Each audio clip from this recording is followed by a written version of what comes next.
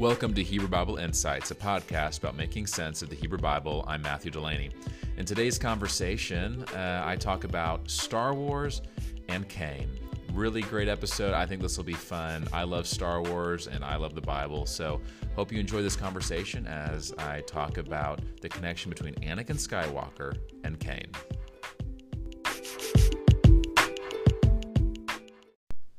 So this morning I was getting ready and I was thinking about Star Wars because, well, why not?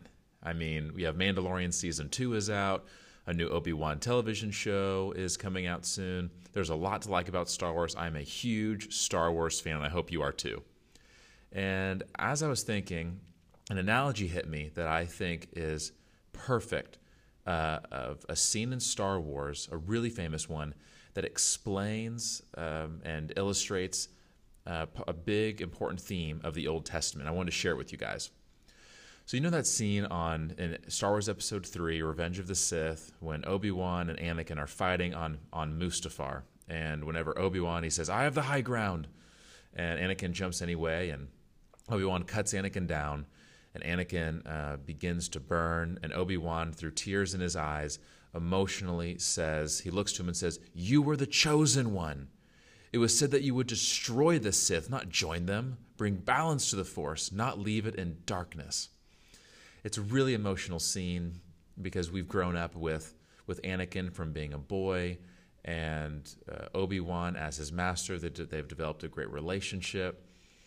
And until in Episode 3, as things go downhill really fast, very badly for Anakin, to where he ends up betraying all of the Jedi to follow Emperor Palpatine.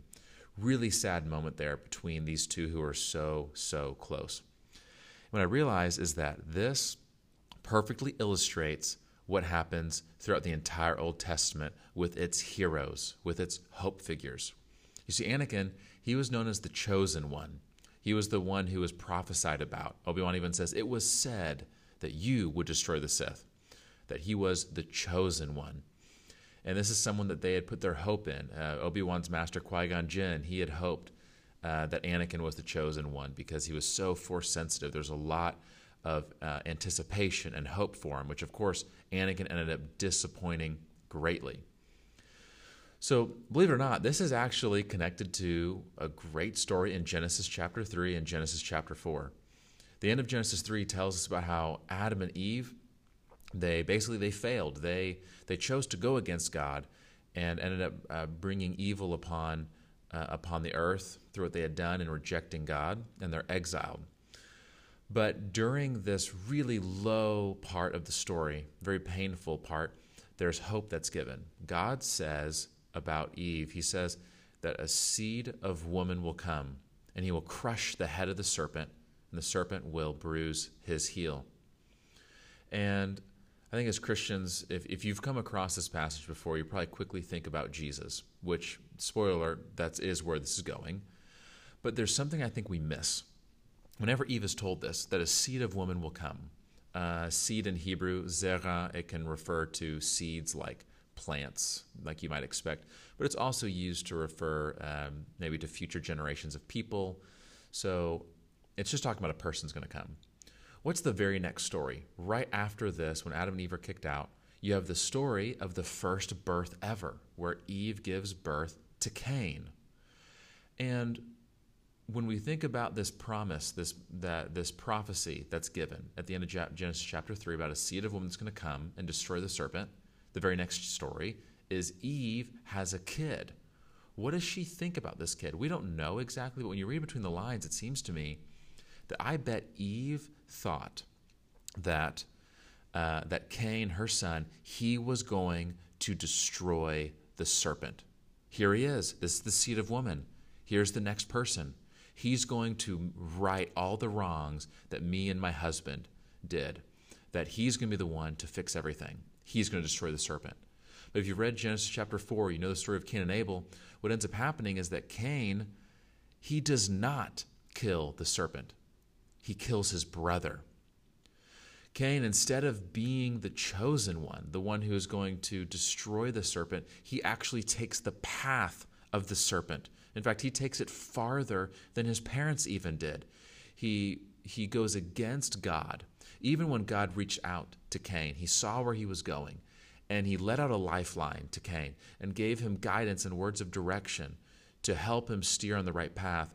Cain, he bursted right through that, ran right through the guardrails, and ended up killing his own brother. And he is further exiled east. Cain is what I would say is the first hope figure of the Bible. Hope figure is basically someone who is presented in the biblical story as someone who's going to make everything better. And this is done through a variety of means, but he's the first one. And whenever you see firsts in the Bible, that's something we should always pay attention to. Cain's story is a very quick one. It's very brief, very succinct. That's what I love about Genesis 1 through 4, very succinct, short stories that illustrate very deep, timeless principles. And one of them that we learn is this, is that Cain, he was not the hero. And we'll see that as you go through the rest of the Old Testament, that the same thing ends up coming up again and again.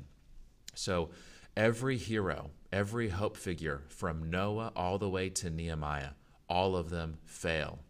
Yes, some of these people portrayed as heroes, some of them do faithful things to some degree that bring about some level of goodness.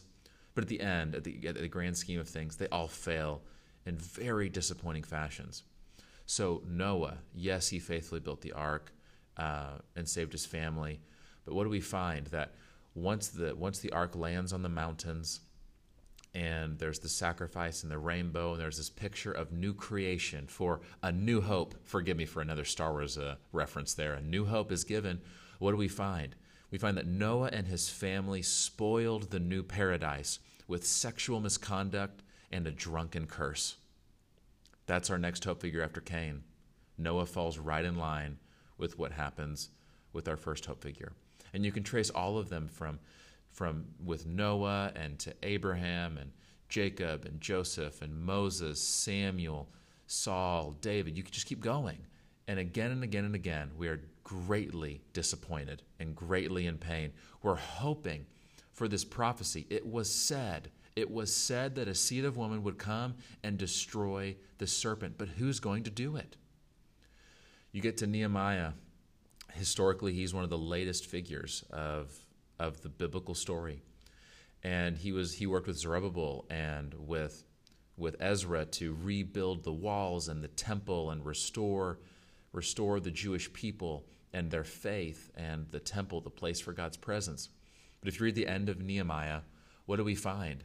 Is that corruption is pervasive, and corruption fills this new temple and fills this new city that they've rebuilt and that they've restored. And Nehemiah, he tries to do what he can, but at the end of the day, he just says at the end of the story, God, I've done what I can. I tried and it didn't work. It wasn't enough. I couldn't fix this stuff. God, just remember me for good. He can't do it. He puts up his hands, giving up. And as we read through these stories of the Old Testament, it's hard for us to not see ourselves in this. We realize that we too, we were supposed to be something, right? Just as Obi-Wan said, you were the chosen one who said you would destroy the Sith, not join them. We think about ourselves, we think about our community, whether you look in the mirror and think this about yourself, or whether you look at the world at large that's raging and in chaos. We think you are supposed to love, not hate. You are supposed to be faithful, not betray. You are supposed to do the truth, not live a lie. You are supposed to live a life of freedom, not be shackled to addiction. And we can go on and on. And I think what we realize is that we too are not the chosen one. Cain was not the chosen one. Noah was not the chosen one. None of them were. All the way through Nehemiah, none of them were the chosen one. And neither are we. But who is the chosen one? This imagery of the serpent carries on throughout the Bible. In Isaiah chapter 27, I believe, it's written about how God himself will come and destroy this dragon, this serpent of the sea, that Leviathan. He's going to destroy him.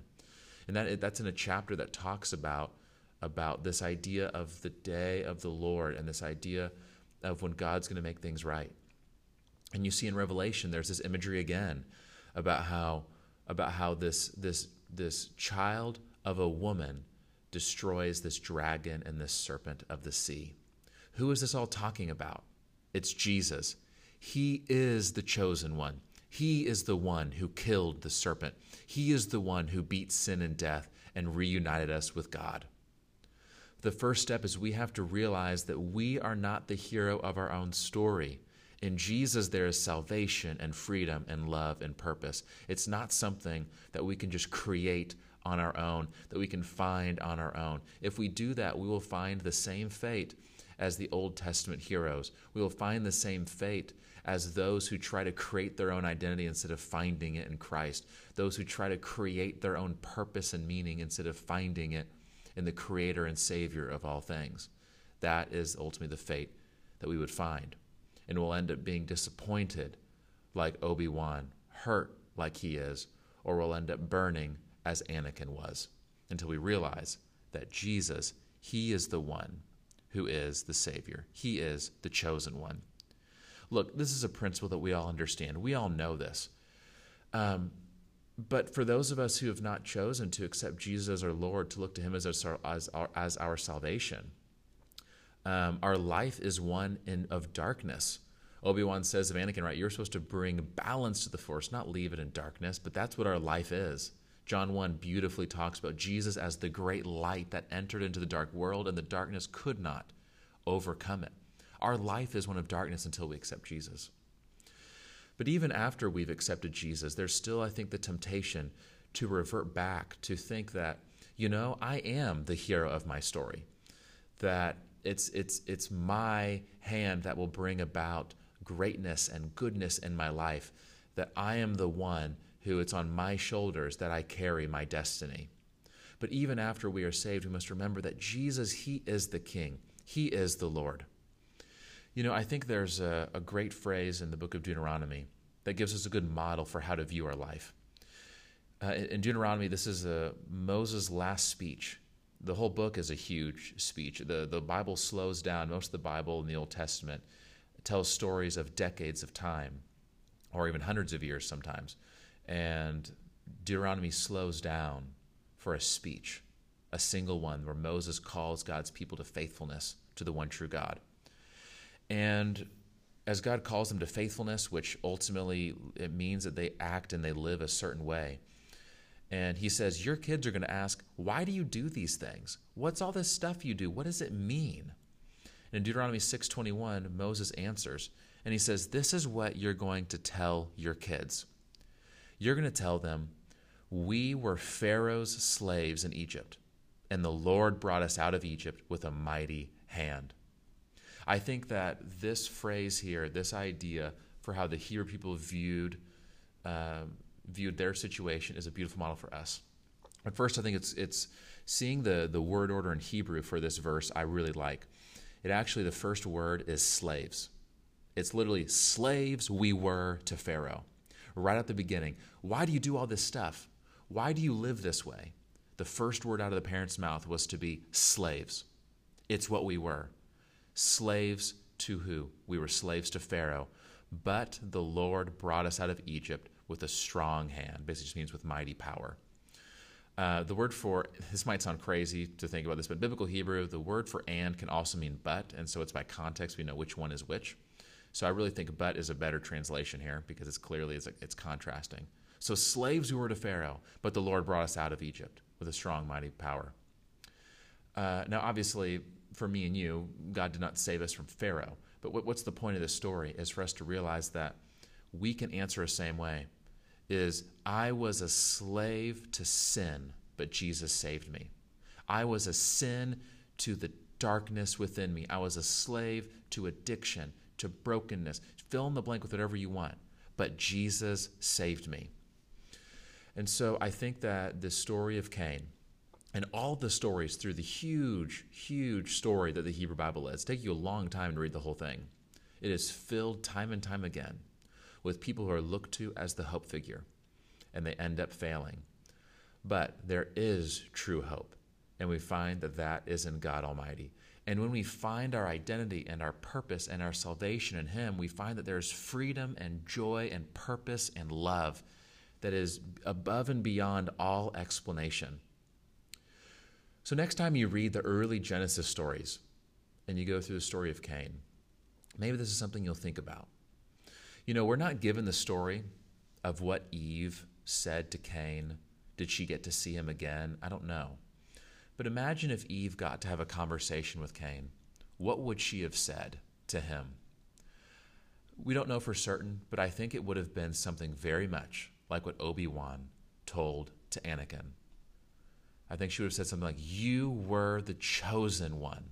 It was said you would destroy the serpent, not join him." So the thing for us is to remember, let's learn from these stories and remember that we are not our own hero. And maybe we spend different seasons of our life trying to be that, but we know it ultimately leads to emptiness and brokenness and more darkness. And instead, let's surrender that to Jesus. So, believe it or not, you can connect Star Wars to the Bible. In fact, there's probably many ways you can do that, but here's just a fun one for you guys to think about. Who is the chosen one? It's not Cain. Cain, you could say, is the first Anakin Skywalker, if you will. The chosen one is Jesus, and we put our identity in Him.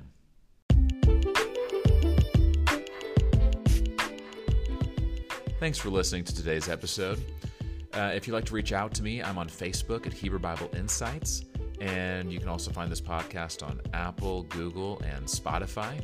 I look forward to seeing you in the next conversation.